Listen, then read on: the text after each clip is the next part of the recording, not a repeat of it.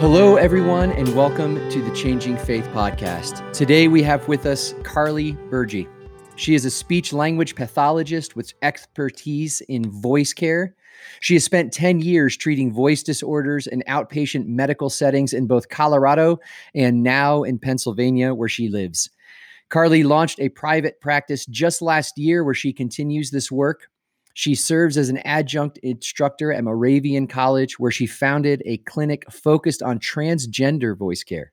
She is a founding member of the Lehigh Valley Threshold Choir. It's an organization committed to singing at the bedside of those in hospice care. And she's also the host of the soon-to-be-launched podcast titled Leave a Message that explores voice and identity, which is what we will discuss together today. So, Carly, welcome to the Changing Faith podcast. Thank you for having me. I'm excited to talk with you today. Yeah, I'm excited to learn from you. But right as we begin, right at the top, what are some things our listeners should know about you? Yeah, so the first thing that comes to mind is that I'm an Enneagram 8. So I think, in most podcast worlds, that kind of helps people right away be like, oh, okay, I know something about you. And the the reason I bring that up is because I think the lesser known or less shared part of the 8 is really that tender core. And that is big in me. Like, I feel things really deeply, and it's scary to share, sometimes to share feelings and to, share our voices, which is, I think, why I'm so passionate about this work that I do. Fascinating. So you work as a speech language pathologist, which I even got tripped up pronouncing that. um, and you specialize, you said, in voice care. Can you describe what does your work look like day to day? What is that kind of work that you're doing? Yeah, so many people are familiar with the term speech therapist. This is the same thing. Voice therapy is a specific type of speech therapy. So there's a big umbrella of things you can do. And for me, that looks like seeing people one on one and talking through any voice problems that they're having. So that could be something like vocal cord paralysis. Maybe one vocal cord doesn't work. We have two, and ideally they both move and open and close and have a lot of different functions. But if one's not working, then you probably need to do voice therapy. And so it could be something like that, like a pathology, something on the vocal cords, so nodules or a polyp. And it could just be tension. Some people use their voices in a way that create unsustainable habits.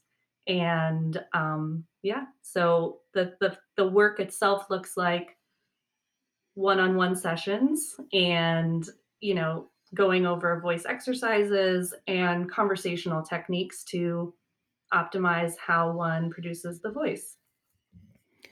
I'm reminded as you say this that somewhere in the neighborhood of probably 9 or 10 years ago, we were at that point at Denver Community Church doing 4 services every Sunday. Oh boy. And so I would be preaching for 2 hours, about a half hour, give or take, per time, and my voice started to ache when I was done. I'd never experienced it, and I went and saw, she called herself a vocal coach, but when you talked about the habits, she told me my habit was that I just speak too loud. Hmm. And then I explained to her I was the youngest of 6 kids, and that was the only way to get attention. But she brought me through these vocal exercises that like created an endurance in my vocal cords. I don't know if that rings true. Is that similar to the kind of work you would find yourself doing? Yes, absolutely. So I also call myself a voice coach, depending on who I'm working with. I think voice therapy is more related to rehabilitation, again, when there's some kind of diagnosed pathology or disorder. And voice coaching can be kind of the habilitation side of that, that's just focused on, hey, let's optimize this. Let's make sure your voice is in good shape. And so, absolutely, those habits are really important to be mindful of, and then combining that with, kind of exercises and vocal fitness, yeah, will help you endure. Did it help you? It did, yeah. Tremendously, tremendous help, and it also helped me well, I like to think I don't speak with the same volume that I used to, but I'll let my friends and my family be the ones to judge that. But what is it that led you into this field of work? So, my background is in singing and in music. I was adamant to get a music degree, even though both my parents, who were musicians, tried to talk me out of that. They were like, please don't study music. It's not, lucrative or practical. But I love music and I love the creative art that comes with it. So I did study music and then later discovered as part of one of my voice courses actually kind of the science behind how the voice works. We went and got our vocal cords looked at as part of our coursework, and I didn't know that that was a thing. The person who scoped me was a speech language pathologist and also a singer. And she was like, yeah, this is what I do. I use the scope and I help people with voice problems. And so that really stuck in my mind. And years later, when I had, finished my music degree and um, lived and worked in Nashville, Tennessee for a while, I just felt like it was a way better fit for my personality to kind of pursue the science alongside the art. So, yeah, first from music, and then it went from there. Fascinating. And so you've done this for a long season, but Yeah. I'm wondering, what was so fascinating to me when I read your email, was that you've begun the process of connecting our voices, and your care for those with our identity. What was it that led you to even begin making those connections and heading down that road? Yeah, I think the work itself really kept showing me patterns in my patients and in myself. So it was really interesting when someone would come in and say, gosh, I am really pressed. My voice is super tight. It's really uncomfortable. I fatigue easily. Um, and I don't like how it sounds. And they would maybe talk in a way that mirrored that. So, if I was gonna do a pressed voice, it might sound like counting to 10, 1, 2, 3, 4, 5, 6, 7, 8, 9, 10. And if I just kind of hang out there, it's a little bit throaty and I'm like kind of pushing and my breaths are really short and I'm kind of, fast maybe. And then, so they would present with this pattern, but then their narrative that they were inhabiting, their actual story would often match it, you know? And so when we would make changes that were like, hey, what happens if you make space for each word in your mouth or, take a longer breath in there, it would really require changes to their story. It would be like, well, I'm a teacher and I have to, talk bell to bell. And if I don't do this, and I have all these expectations on me. And it would often look like modifying their life to some degree. So, that story and the voice would match and improving both would intersect often. And so, yeah, I think we all do that sometimes. Where we are very pressed. For example, that's one pattern out of many that I see. But it's being able to notice it and not live in that pattern all the time. Like for you, if you maybe default to being a click or two louder than most people, like that's fine, but it's not sustainable every, sentence of every day in every setting. So it's being aware of it and being able to make vocal choices, which I think can be really interesting. So this might be a little bit like cart before the horse or whichever order they go in, but you start noticing this in people. You start hearing the patterns, as you say. I- Are you coaching people first on their voice, or is it in your coaching about the voice helping them to see the story that they're inhabiting, as you said? It's certainly voice focused. I think it does get out of my scope of practice to unpack too much. Usually there's things to unpack as to why this is happening. But it does bleed into our work. I mean, counseling people as it relates to their communication is part of what I do. And for you, like you said, it might be something as simple as, "Oh, well, I'm one of 6 kids and I was the youngest and I had to kind of like sing for my supper, so to speak, and normal. Like that can be unpacking it enough for someone to notice, like, oh wow, I have a pattern. And so it might be as simple as being like, go unpack that. But it certainly is connected. And the home practice or the things that I ask somebody to do, you know, for many people that looks like inhabiting their life in a way that they haven't been doing. So it's interesting. What are some of the ways you see people you use the phrase inhabiting their story, inhabiting their lives. What does that begin to look like in the lives of people that you're working with? It looks like probably first building awareness. So I think noticing the way that you speak is a really big chore for some people because, most of us just talk. We don't really think about anything related to talking, it's almost automatic. But every time you talk, you are making choices. How loud you talk, how quickly you talk, how much you move your mouth, the types of breaths you take, do you move your hands, all these things that impact our communication. And so it's interesting when people take stock of that and evaluate, what do I do by default? Like, what do I do without thinking? And that work alone can give some fruitful answers, like, I'm pretty loud at default, or I'm pretty pressed.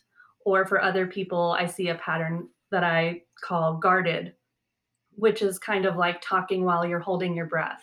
So again, counting to 10, it might sound like 1, 2, 3, 4, 5, 6, 7, 8, 9, 10. And then I have all this air left. And I kind of hold air and I don't exhale as I talk.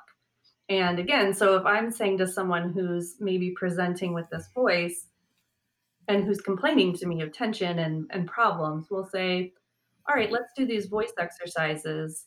And I want you to, really spend air as you speak. I want you to feel and listen for airflow, maybe even go up like one click in your volume. And they do that and their voice feels better and they're like, great, in the session. But then they have to go to their job and maybe communicate with their coworkers that way or with their family in that way. And it can be literally for them, taking up space in a way that they just haven't done before. And people will notice, like, wow, you are different. Like, you're more confident or you're whatever it is. So it's just the application of it is very literal for a lot of people. Yeah.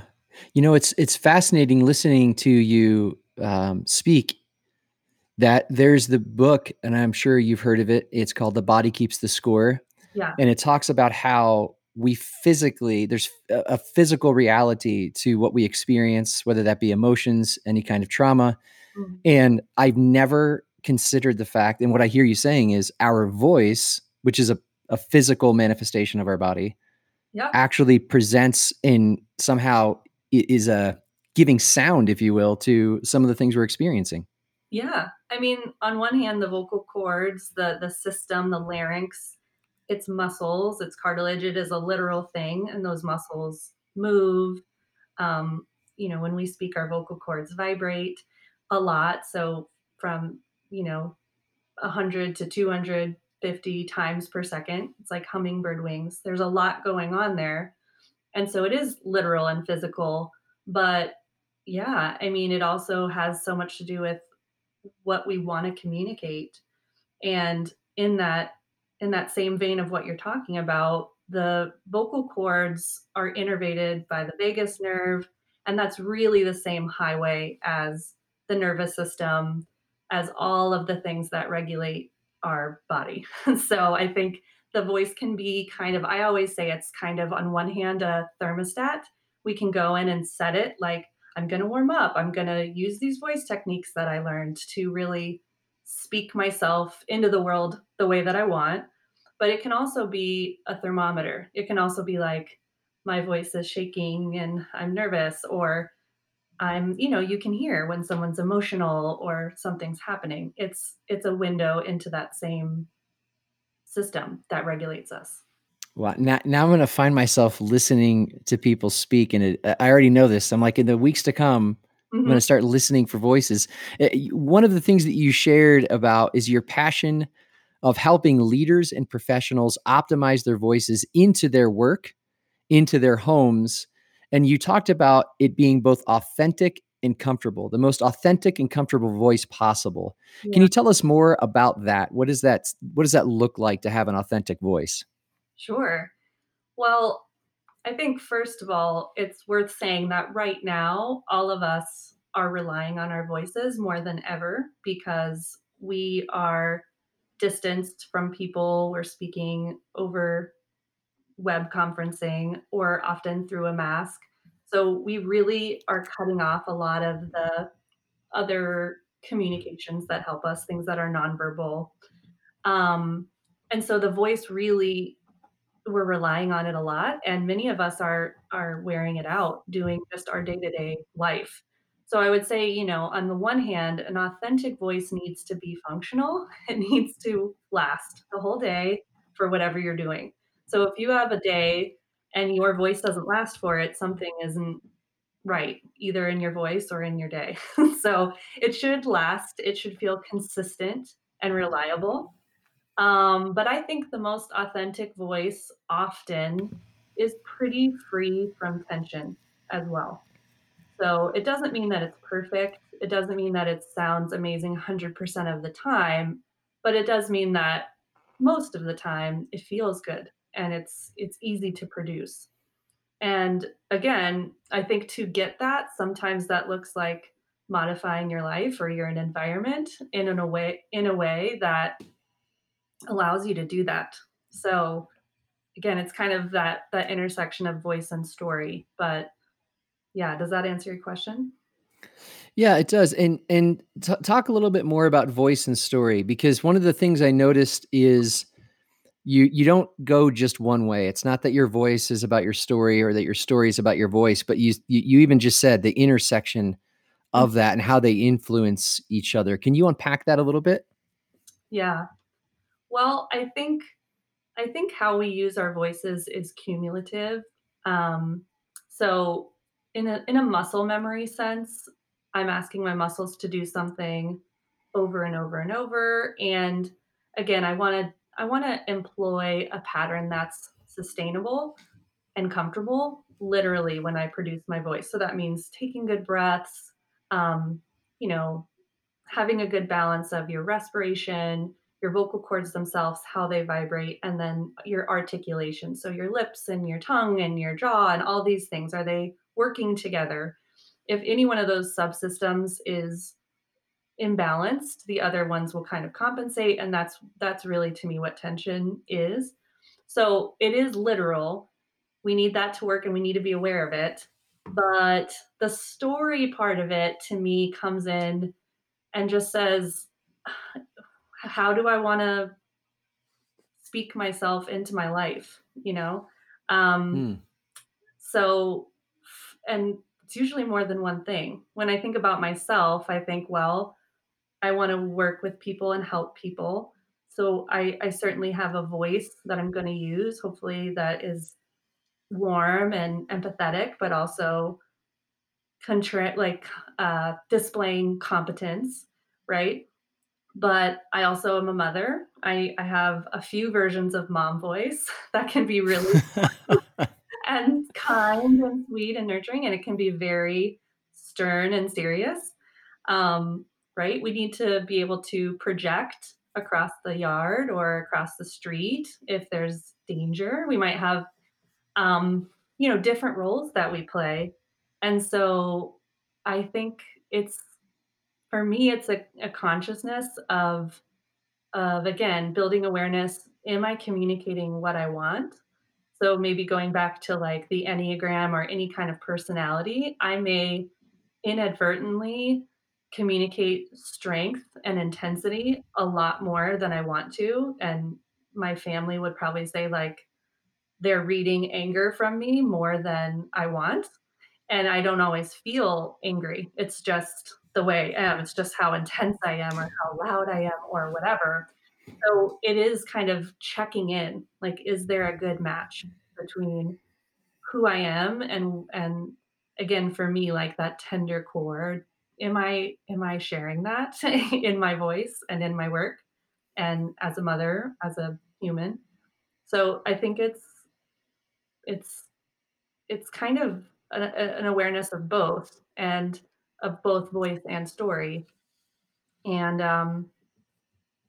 for me, I guess I've also evaluated that in writing. So for me, it's not always a literal voice. It's, the ways that maybe I do creative writing or write essays Hmm. or songwriting, and is that a way to communicate some of those more artistic or, you know, warm parts of me? Yes, but it's Yeah. sure they happen.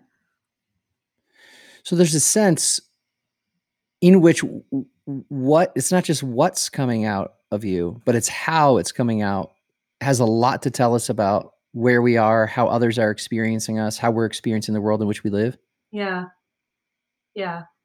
And it's interesting because people will come to me because they see a mismatch. They're like, "I'm a CEO, and my voice is really wobbly and inconsistent, and I don't like that. I don't feel nervous, and it sounds bad. So, like, how do I match that?" And that might be a really easy fix when someone notices that and they have some tools on board, and now they're both. They're feeling confident and sounding confident, which is great. Sometimes, that's usually a pretty easy road. It's like, "Oh, I wanna sound more confident." Great. But sometimes it's letting the cracks show a little bit. It's sharing that shaking voice with somebody else or, um, being vulnerable or being, imperfect with others. And that can be literal, like letting people hear that we're struggling. And I think that's why and communication that includes voice is so important. Because if we have written communication, especially like text or email, especially in like times like these, it's really easy to miss that somebody's not okay, or to really get the full sense of all the emotions, joy too. So I think when we share voices with each other, really cool things happen. Yeah. And you mentioned earlier the Zoom conferencing, the digital Yeah. world that in some ways has been a benefit to us in the midst of COVID. And in the other ways, I mean, there's the new phrase Zoom fatigue, which Mm. never existed before March. How has that, in your experience, impacted? You just talked about texts and email as well, Yeah. but what impact has that had on the work that you do, and what are some maybe even some tips that you have for us? One of the things you mentioned was um, we don't pick up the nonverbals, which Right. I find myself on Zoom calls. I have to take crazy amounts of notes, more than I ever have, because I don't remember conversations Hmm. like I do when we're in person. But what are some things you're seeing, or maybe even some thoughts you have that would be helpful for all of us listening? Yes, absolutely. So, a really common compensation that people will make if we are talking either across a distance or in the case of Zoom, I think it feels like a distance because someone's not right in front of us. Something we all naturally do to kind of subconsciously overcome that is we talk loudly. So we're like, again, maybe one click louder, and we're doing that for 50 minutes in a row, 4 calls in a row. We're going to be really tired. It's not sustainable. So, a really easy tip is what you and I are both doing right now, which is wearing speakers or like an internal, headset as we talk so that I can hear myself amplified through my own microphone as I speak to you. So I have no Hmm. pressure to push loud because I can hear myself. And it's also, again, an awareness thing. Once you kinda know, like, "Oh, I probably do that," put a little sticky note on your computer and say, like, "Watch your volume," and see if that helps because that pushing is exhausting and doesn't feel good. The other thing I would say is, with Zoom, but also with masks, Um, if we can, it's really common to strain because we're speaking through now a physical barrier that's blocking, our sound.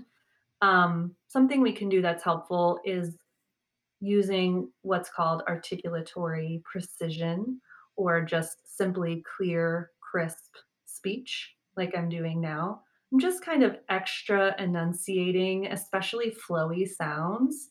If I do that, those tend to cut through the noise and the background and the distance better than being louder. So it's being more clear versus being more loud. Fascinating. You want And to this is all just from one part of our whole self. One of the things I wanted to ask you about, and I mentioned it at the beginning when I introduced you. Actually, two things I'd love to ask you about, sure. and both engage voice and identity and story. Is first, you work with transgender voice care. I'd love to hear what led you to that important work. Yeah.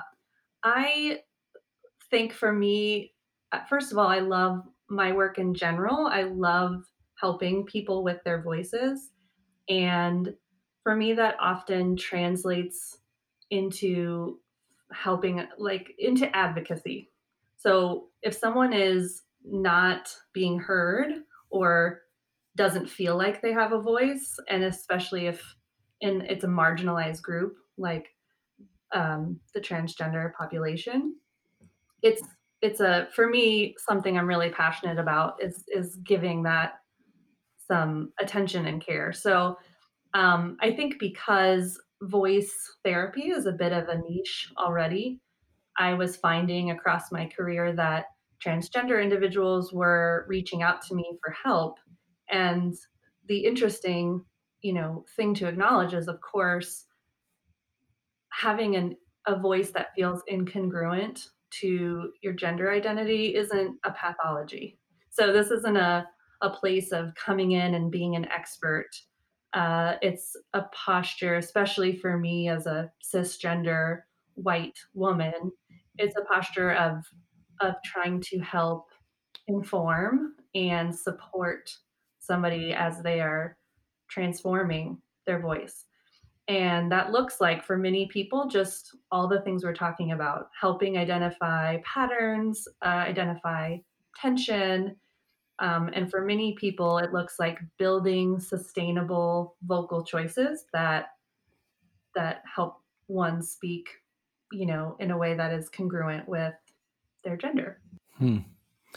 And the second thing that you talked about, I mean, you spoke about being a music major, Mhm. and you're still using music because you're a part of the Lehigh Valley Choir. And what you've chosen to do with that is sing at the bedside of those in hospice care. And I'm really curious about what led. I mean, that's sacred work, and so I'm really curious about what led you into that. Yes. So this gets into my story, which um, I lost my voice when my dad died, and he and I were really close. He was a musician, and we spent, my childhood singing songs together and talent shows, and he was amazing. And when he unfortunately was diagnosed with throat cancer, of all things, and this is something that I work with as a speech pathologist, especially a voice therapist. We often see people with head and neck cancer. So it was a really hard and very literal intersection of my voice and my story, and I just felt like I couldn't, sing, I don't I it was just where tension lived in me, Hmm. really, really hard to sing. And as a voice therapist, that really impacted my work because I do kind of rely on somewhat of a sing-songy voice in order to demonstrate things and cue patients and whatnot.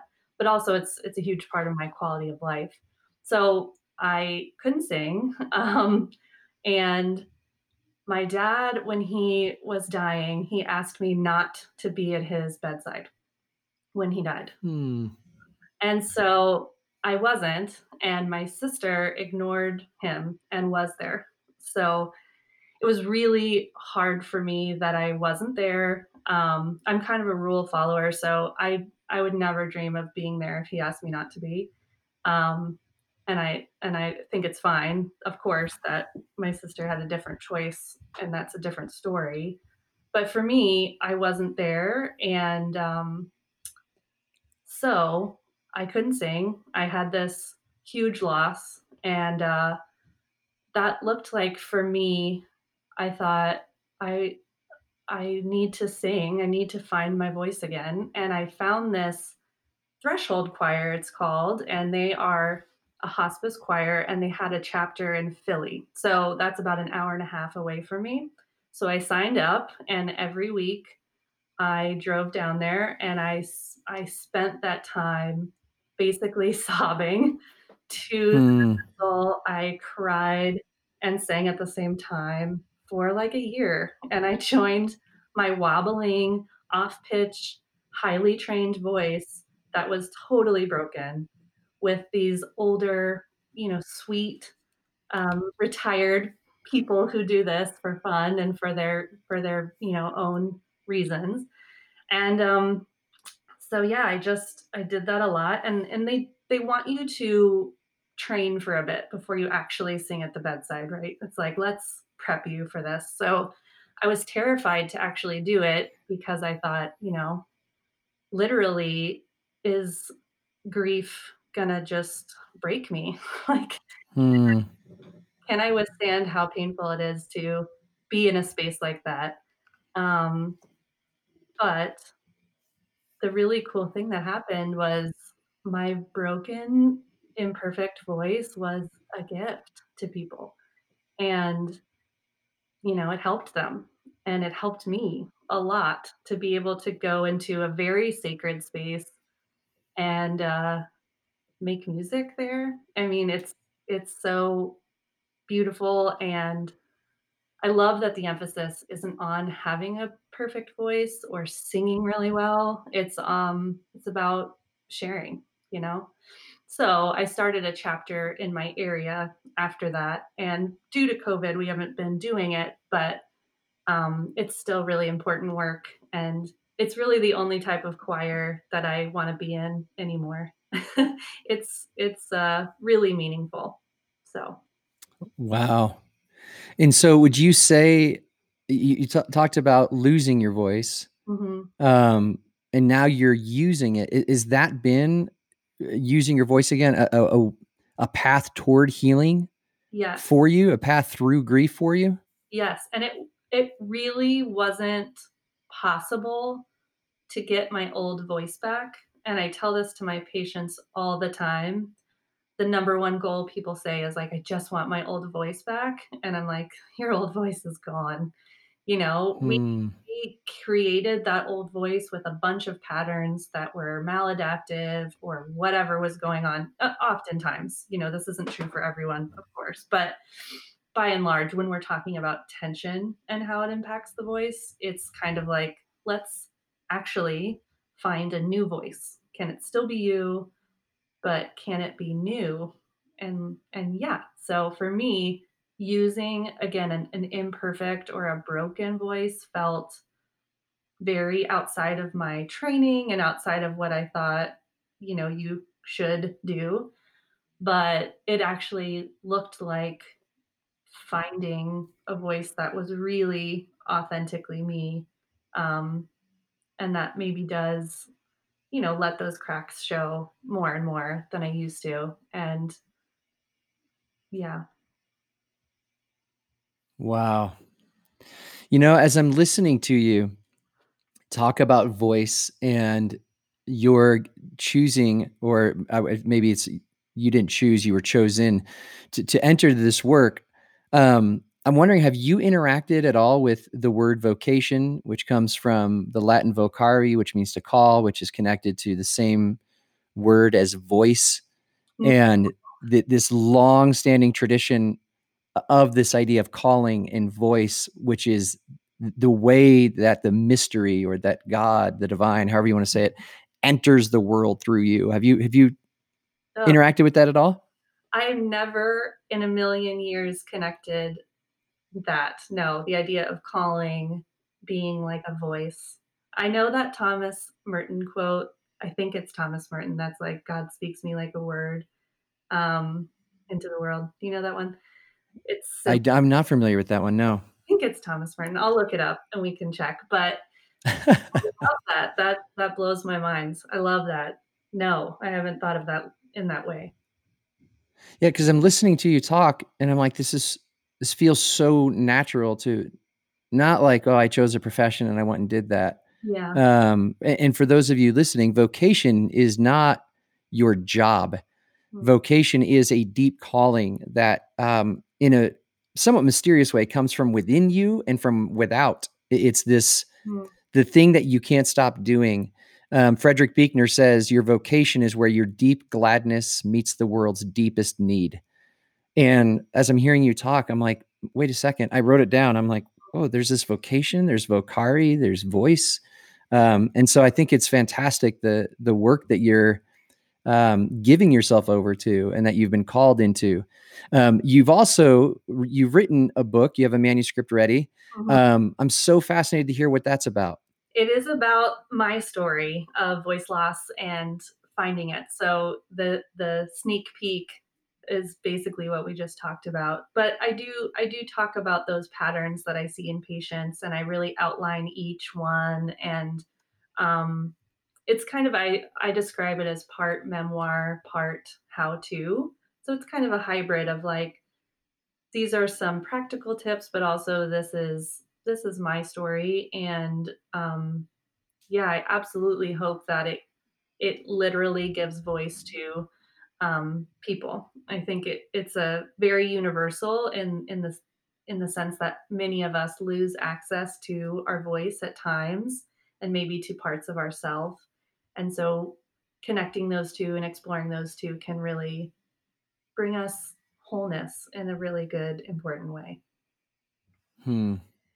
And you also, I spoke at the beginning about the podcast. When does that come out? When does that release? I hope this year we are recording every week and kind of stockpiling a bunch of episodes.